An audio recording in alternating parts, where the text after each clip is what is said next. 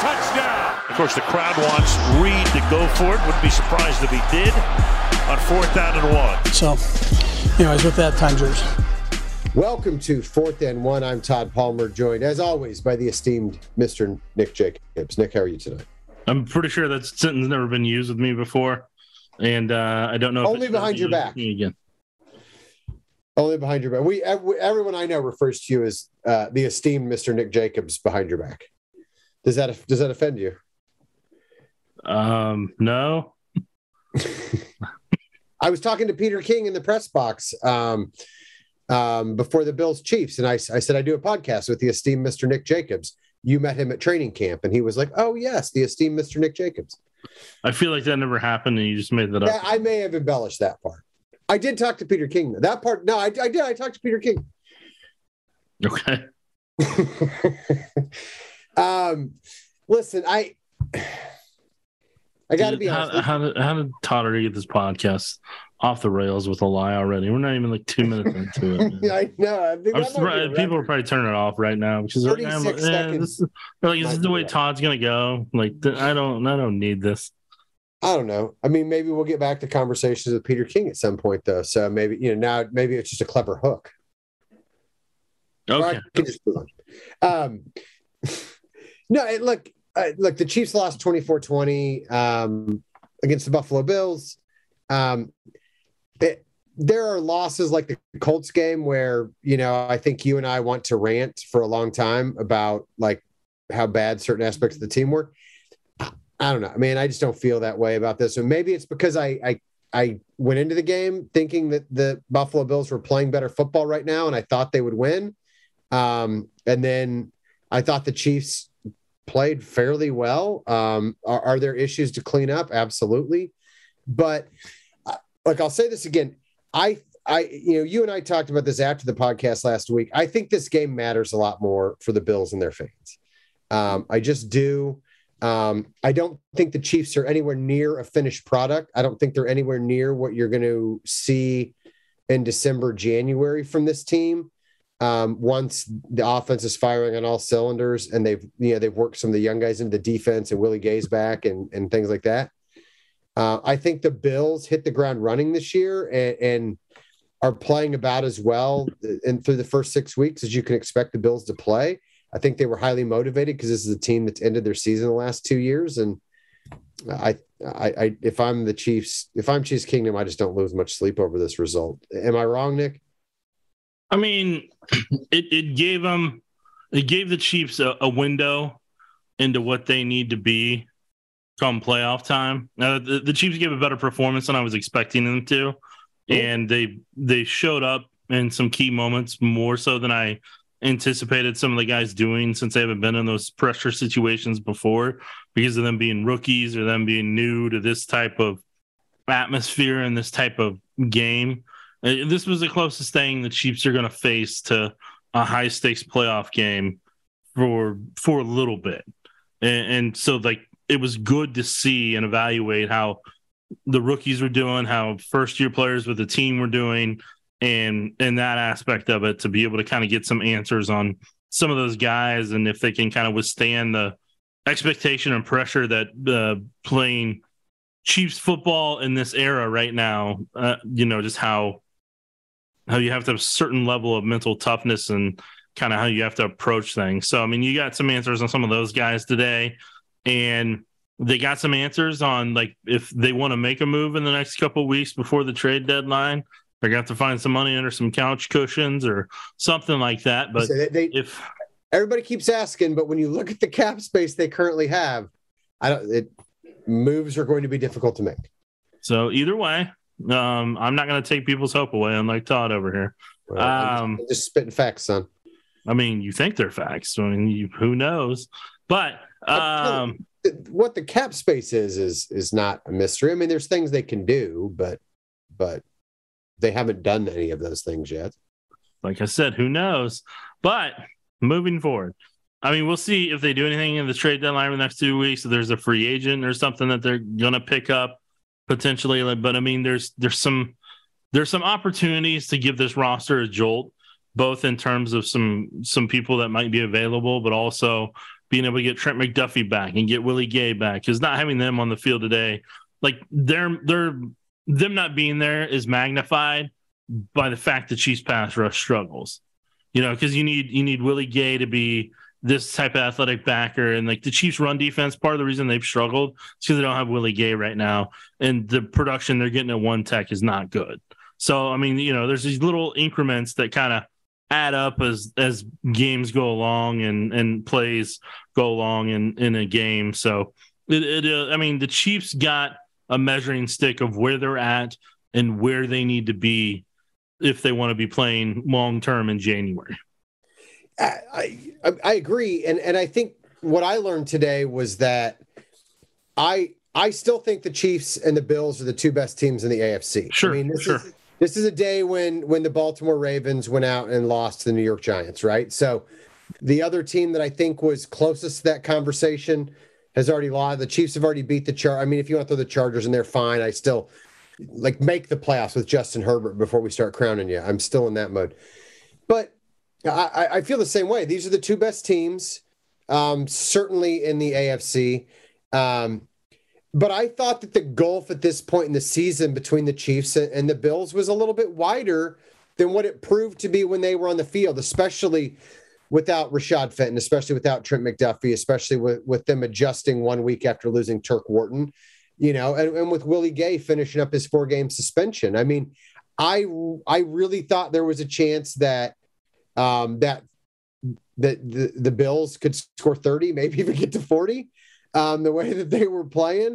When you look at how they defended the run against Josh Jacobs 6 days earlier, they had one less day of rest this week, one less day of preparation. Obviously, they didn't have the travel issues, but there were a lot of things, especially for that Chiefs defense, that stacked up and suggested to me that it could be a rough afternoon.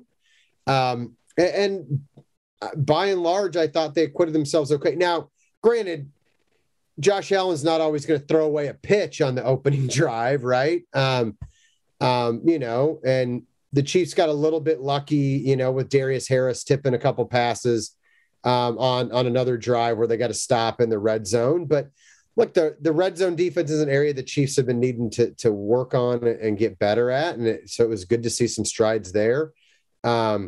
I do want to talk about Josh Williams, though, Nick, because he was put in a tough position. There were a couple times they ran, cover one blitzes, cover zero blitzes, weren't rolling. Safety helped his side. They were saying, hey, you got to man up on this one. The blitz didn't get home, or Josh Allen bought time in the pocket, depending on how you want to look at it. And Williams got beat bad on the Gabe Davis touchdown. I thought he actually was in good position on the Steph Diggs touchdown, and just didn't make the play. But I'll tell you what I love about it. I talked to him after the game, and he basically said, I've got to do better. Like on the Steph Diggs touchdown, he said, look, I got to get better hands at the line. I got to find the ball, and I got to break that up. It's nothing too crazy. I've just got to play better. He said the veteran guys were telling him to keep his head up, to keep playing. And I thought he did. He finished with 9 tackles. He had some bright spots. He made some plays as well. And nothing about that kid's confidence was shaken. And he still, after the game, said, look, I know other people may not feel the same way, but I still think I'm going to be a fantastic player in this league. I'm looking forward to watching this tape. I know I can get better. I know I made some mistakes out there, but I don't care if I give up 1 million touchdowns. If I'm still on that field, I'm going to fight and try to make plays for my team. For a young kid who could have easily been crushed by that performance, it was encouraging to see. Even that aspect of it, I kind of liked what I saw from Josh Williams, because I think it is a window into what he can be. Again, what can they be in November and December versus what they are in mid-October? Well, I mean, with Josh Williams, it kind of goes back to what I was talking about with the mental toughness. Like a lot of the rookies needed to experience this game to understand this is the level that the Chiefs are used to playing at and that the Chiefs kind of expect on a week in, week out basis. This was kind of one of those indoctrinating, one of those games where they're kind of introducing them to this is what this is like. This is what the NFL is like, but this is what it's like for having teams that are constantly coming after you, like the Patriots. The NFL used to do with the Patriots, and now the Chiefs are having to experience with the success that they've had and how they've become the litmus test for a lot of other NFL teams to where the Bills feel like they got to beat the Chiefs to kind of prove that, yeah, no, they do belong and they are there. And you can kind of hear that in some of their press conferences afterwards. Like even Von Miller talking about this is one of the few times he's won an Arrowhead in his career. That's, it's those things that like Vaughn felt relieved. And then he said they were going to have the plane do backflips, on the way out or when they're flying back to kind of celebrate and everything since they're on a bye week. But I mean, look, Josh Williams, like you said, he got put on an island. He didn't have safety help over the top with what they were calling. And one of them, they held Juan Thornhill with the look. Josh Allen held Juan Thornhill the look with the trips to the opposite side. And he knew where he was going the entire time. He just had to make sure he held the safety long enough to be able to do that. So he was able to do that on that one with Diggs on the second touchdown. The first touchdown, Gabe Davis put his arm out and extended it into the sternum of Josh to be able to gain separation on that one. Those are those little things that, like Josh said, he's going to watch on tape, see, and he'll understand how to fix that in the future. And there may be a time come playoff time where he gets put in that situation, and he's the guy who makes the difference. So, they're when he gets probably easily one of the top 3 quarterbacks in the league, and they held him to what they did. So, the scheme-wise and effectiveness-wise, they all were able to do the job they needed to. It's just the Chiefs, they had some missteps today in some certain spots, and those missteps are what make the difference come playoff time. So, it's a matter of getting those things corrected whenever if the Chiefs are able to make it to the playoffs and get to that. And I'm just saying that just in case. So, we'll see how it works out. I want to go through the one play because I talked to Justin Reed about the touchdown he gave up to Dawson Knox as well. And that'll get me to another point that I want to ask you about. But Reed talked about how he knew from the formation what route Dawson Knox was going to run. So they doubled Steph Diggs. They weren't going to let him beat them there in the red zone. He knew Dawson Knox was running a 7 route just from the formation. He jumped the 7 route because he thought that it was going to come out on time. So he was trying to bait Josh Allen into it. The pass rush never got home. Josh Allen shifted to the left in the pocket, pointed, and turned it into a comeback route on the sideline and threw an absolute dime. Justin Reed, he admitted he got turned around a little bit when Knox got behind him after he jumped the route, and that he was a little too far inside. So when the comeback route, when Knox went for the comeback route, he was out of position. He knew what he did wrong. But look, great catch, great throw and catch by the Bills there to beat him, But the important part of that play to me is the pass rush didn't get home. If you can get some pressure on him, then that play never happens in the first place, or he's got to throw a timing route. How worried are you, or what do you see from this Chiefs pass rush that makes you worried when they face elite quarterbacks like a Josh Allen? Because I still don't think they're getting anywhere near enough. And then in addition to that, is there another Melvin Ingram deal out there? Look, the Chiefs pass rush, it's I feel like a broken record at this point because simply Steve Spagnuolo's scheme is based on a pass rush getting there with 4. That in an ideal world, that's what needs to happen, and it just hasn't happened under him with the guys they keep swapping in and out. It's Chris Jones and everybody else. At one point when it's Chris Jones and Frank Clark, or Chris Jones, occasionally Frank Clark and Melvin Ingram, they could kind of do little pieces here and there, or Emmanuel Ogbah, at times, but they've just never had a full complement on the defensive line of 4 guys that can get after the quarterback and allow Steve Spagnuolo to do all kind of crazy coverages. And if he needs to bring a fifth guy to blitz, he can. They just haven't had that in Kansas City. They've struck out a lot with the defensive line that they have. And I'm just going to tell it like it is. The other problem they're having right now, not just from a rush perspective, but at the one tech spot, teams are doubling Derek Nottie. They are knocking him back. I don't know if he's injured. I don't know if it's just kind of that time where, because when you take double teams like that and you're a one tech or a nose guard, your back starts to wear down over time, over the years. And he's at that point where that back's going to start wearing down. And I thought this was the whole reason that they brought Danny Shelton in, was to be that one tech that stuffs the 2 gaps. That's you doing that. You lock that up so Chris Jones can get one-on-one, Frank can get one-on-one, Karlaftis and Dunlap can get one-on-one. The Chiefs have some guys that can all take snaps, but it's just like right now they're not getting enough production out of that one tech, and they rotate Colin Saunders in, and that's fine. But I'm sorry, Colin Saunders, he's in a contract year. I get it. But there's a reason he's a role player and he's not a starter, because he doesn't really bring a lot to the table as a pass rusher. He does all he can. He gives as much effort as he can. But, man, like the only reason the Chiefs were able to get that 1 sack today is because they finally put Chris Jones at defensive end, which they shouldn't have to do. But he showed everybody how a pass rush is supposed to be. And the sad thing was, this is one of Frank Clark's best games as a pass rusher this season, and it still wasn't that good. There's not a lot left in that tank. That's just the reality of it. Karlaftis is still figuring it out, and he doesn't have the, he doesn't have the flexibility of a Chris Jones. So I mean, that was going to be the knock on him. He's going to be stiff hips occasionally. So I mean, like the pass rush right now, it's if they don't get something figured out and have to constantly bring the blitz and bring 5 and bring 6, that's what put Josh Williams on an island. And those are what make those problems against, like you said, against the elite quarterbacks. And that's going to continue to be a problem until they go find themselves a flipping pass rush. Yeah. And that's, to me, that's the most glaring thing. I will say, like, for a team that doesn't have a pass rush to only give up 24 to the Bills is moderately impressive, I would say. Yeah. So I mean, I don't want to sound like the sky's falling, but unless they figure that out, it's going to be a problem. And you look at the D-line situation.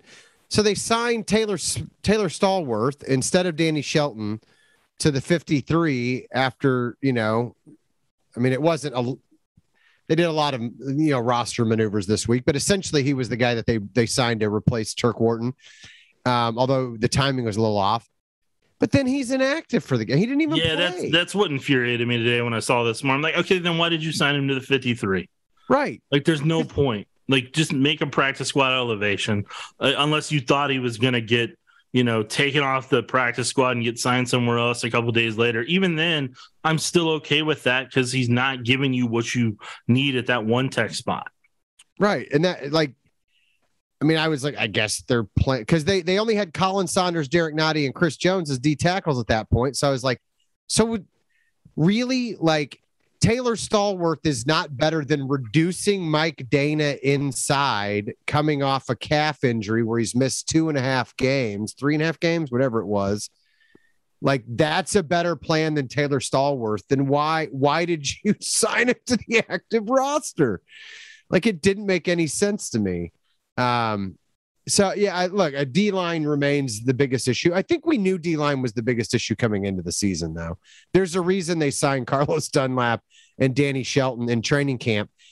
What the reason they're not using Danny Shelton remains a mystery to you and me. Well, the fun fact is the more they keep him on the 50 or the practice squad, more are going to keep getting run over up the middle. So that's their choice.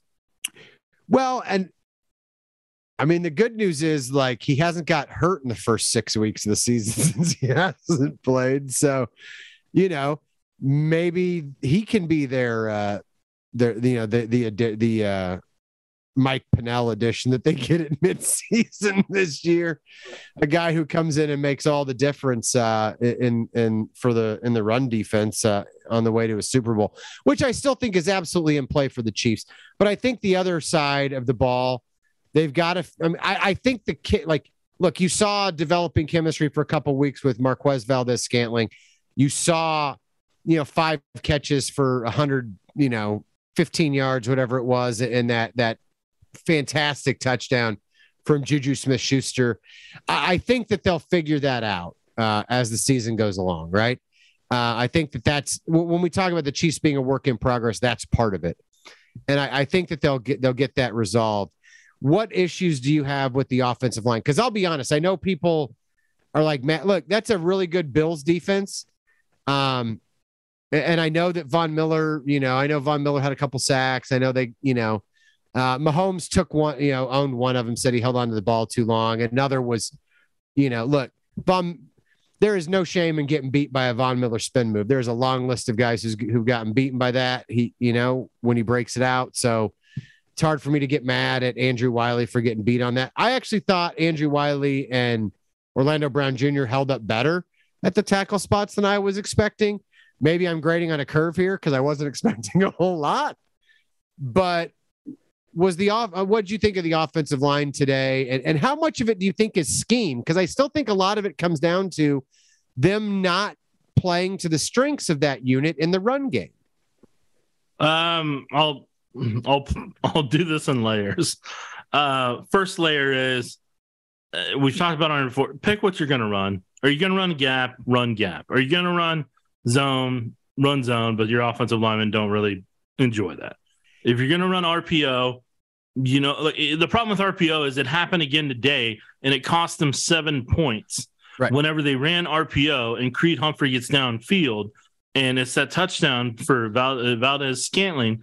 And if I remember correctly, I think that's when they threw the interception on that drive. If I may be mixing that up with a field goal, I don't remember, but I know it cost them points, and those points were the difference in that game. And like, it's just like, you got to make up your minds. You can't be this versatile run game wise because your offensive line's is being hindered from it, and your running backs are not thriving in it. The only guy that has the athletic ability to thrive in any of it right now is Jerick McKinnon.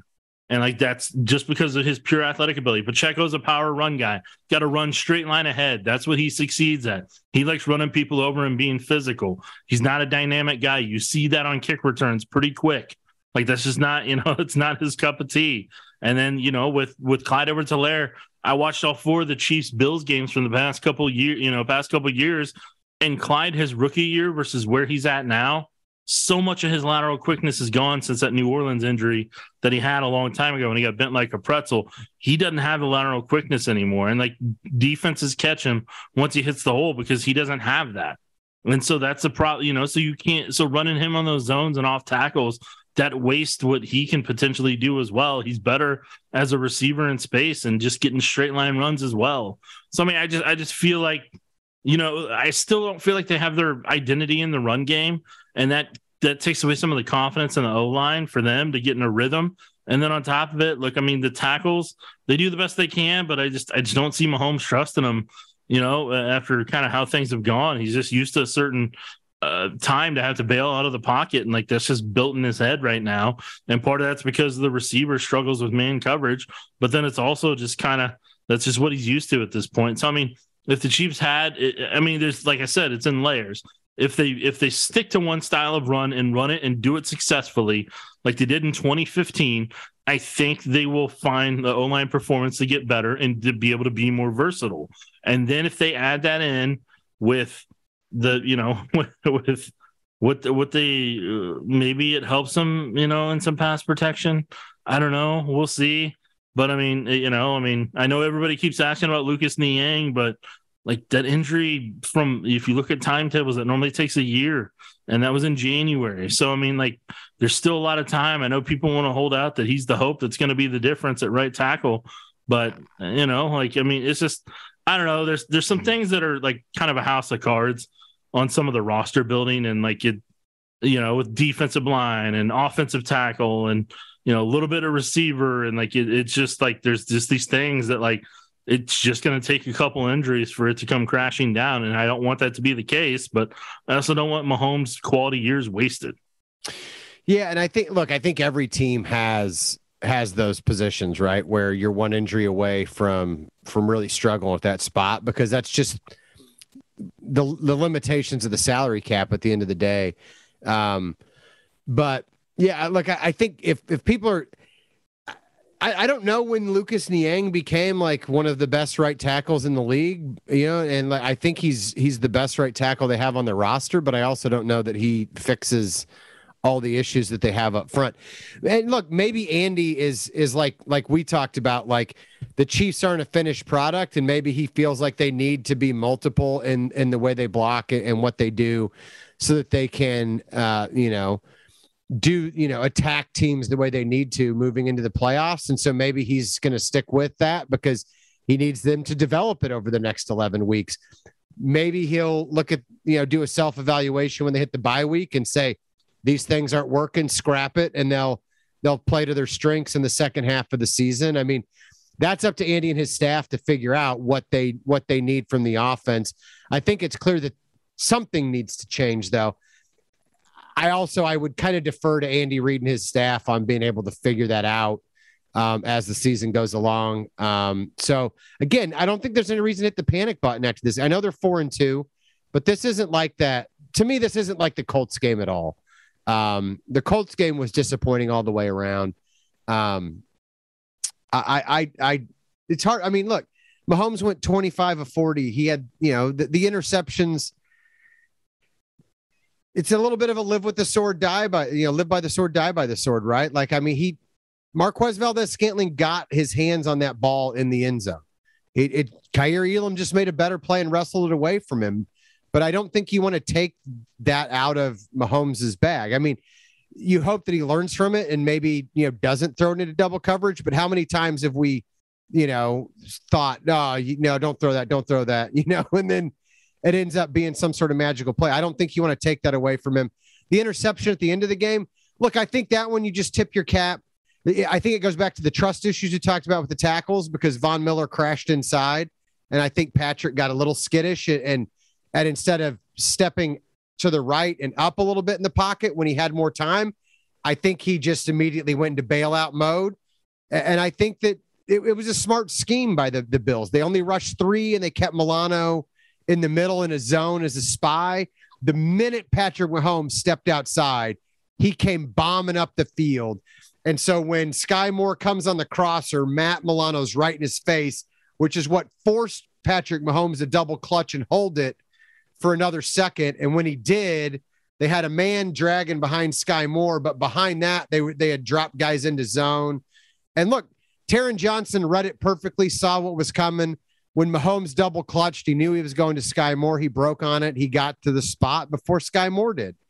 And that's all she wrote on that one. I think both of those are learning moments for Patrick Mahomes.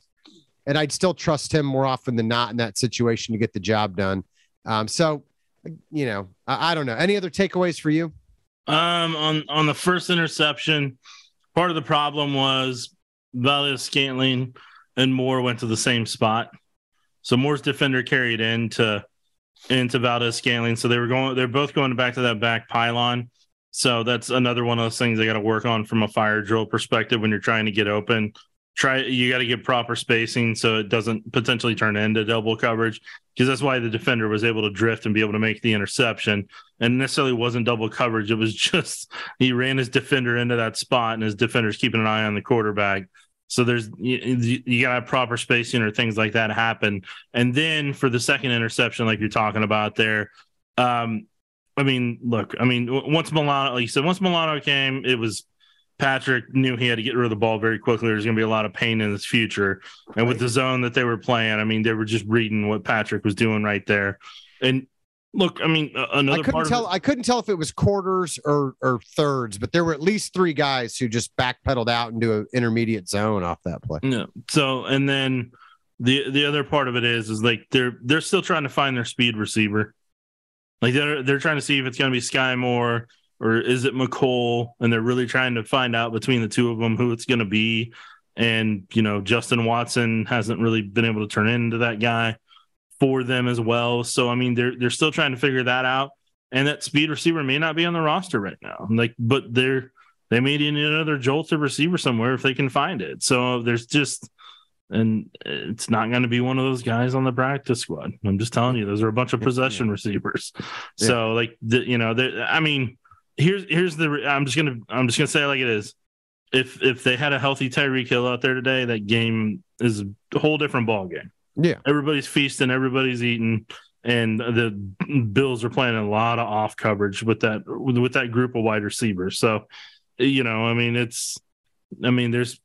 and the Chiefs are still within 4 points, even without that, even without the dynamic speed ability. So it is what it is on that. There's still, like we said, there's still 3 positions right now that they really they got to do what they got to do to improve it if they want to get to where they want to go. And we'll see down the road if today was the thing that gets Buffalo the AFC Championship game at their house, or what happens here in the next couple of months. Yeah, I mean, I don't think anybody wants to go to Buffalo in January.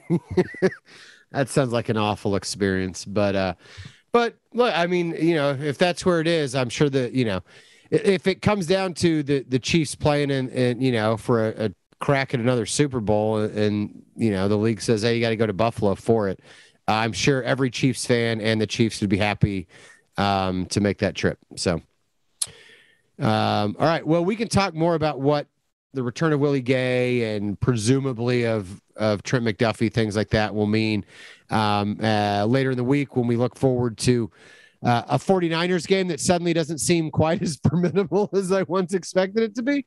But other than that, anything else you got? No, I'm good. All right, sounds good. For Nick Jacobs, I'm Tom Palmer. Take care, kids.